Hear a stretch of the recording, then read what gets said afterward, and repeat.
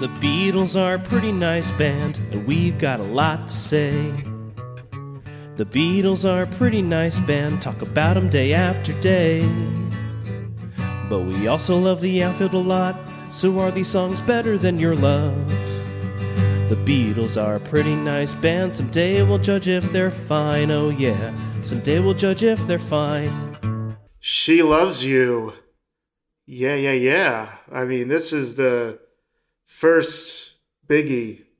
I'll never forget watching the Ron Howard documentary, 8 Days a Week. Paul described how when he was growing up, he'd go to peers and say, he's a songwriter. And we'll go, oh, yeah, cool. Did you watch the soccer match last night? They said football, but, They said football there. They said football, yeah. But when Paul said it to John responded, oh, I'm a songwriter too. And then it cut to a packed soccer stadium singing She Loves You.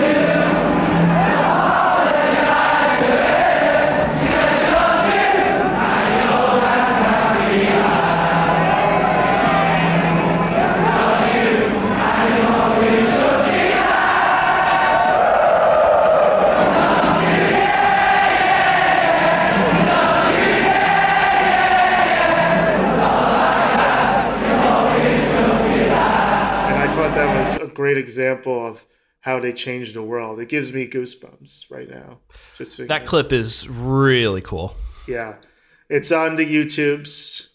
A bunch of Liverpoolians in 1964. All men, not a woman in sight, singing. That was the craziest thing about that clip is that, everyone said it was just for girls and stuff like that, but I mean that proves otherwise, right? Yeah, they even did the woo. Young and old. It's crazy, but everything about this song is just huge. The gang style vocals of the yeah, like make you feel like everyone in the world around you is already singing this. So why aren't you? As evidenced by that clip. But it's their most complex arrangement of a song yet, between the 6 chord added to the yeah at the beginning and famously at the end, and to the false ending that really just revs you up for the finale. It's just pure pop adrenaline. Like what could be better? Shot of life. Paul said it was another she, you, me, I personal preposition song. But this time it was a message song. It was someone bringing a message. It wasn't us anymore. It was moving off the I love you girl or love me do. It was a third person, which was a shift away. And yeah, that was interesting. And I'm sure it's been done in music before, but certainly for the first time in the Beatles catalog. I think that helped it a lot. I don't consider this song corny at all, even though, you look at the lyrics and it's literally, she loves you, yeah. She loves you, yeah. She loves you, yeah. It's like... it's because the music's so exciting, it just doesn't matter. But in the hands of someone less skilled, yeah, it would be corny, but, that's why they're the Beatles, mate. Yeah, mate. Even my recording engineer, Norman Smith, he agreed with the part about the lyrics. Because, before they would record, they would post the lyrics up in the studio, and he read it, and he's like, oh my God, this is going to be one that I do not like. But when they started to sing it, bang, wow, terrific. I was up at the mixer jogging around. And this has been Cold Takes Exposed, my friend.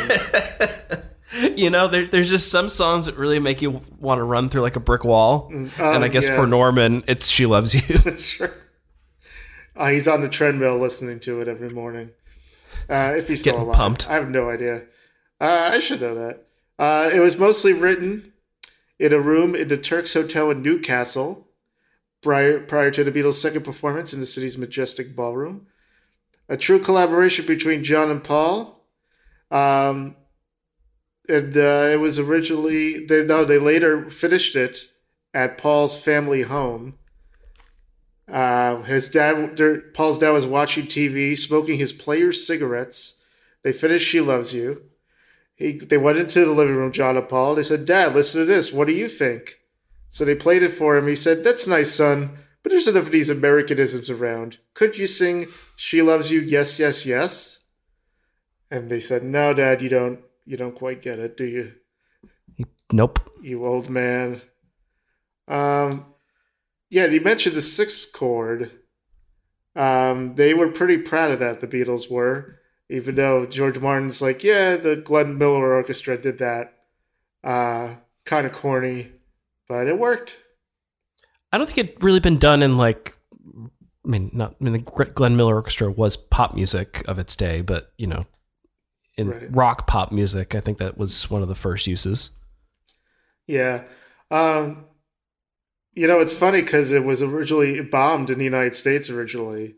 On September 16, 1963, it came out as a single. Got very little airplay. American Bandstand had scored in the low 70s, noticeably lower than songs considered to score well. It only sold 1,000 copies, completely failed to chart in the Billboard charts. But on November 22nd, 1963, CBS Morning News ran a 5-minute feature on Beatlemania, which featured "She Loves You" heavily. They were going to repeat it that evening, but John F. Kennedy was assassinated. So Walter Cronkite was like, let's retransmit it on December 10th. And all of a sudden, things started to pick up, and the Ed Sullivan Show was a few weeks later, and the rest is history. But stupid Americans, you need to beat them over the head with stuff sometimes. Sometimes, yeah. Yeah. Originally, it was going to be a call response song, but Paul McCartney, of all people, realized that was too corny. That wasn't going to work. So it worked out there. Love count. I got 5. Loves count 13.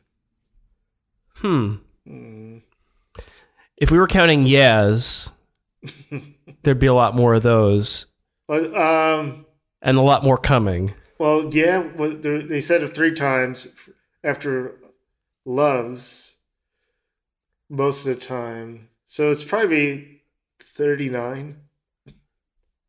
But we'll have to go back to the lab and figure that one out. Josie scale. Sorry, what?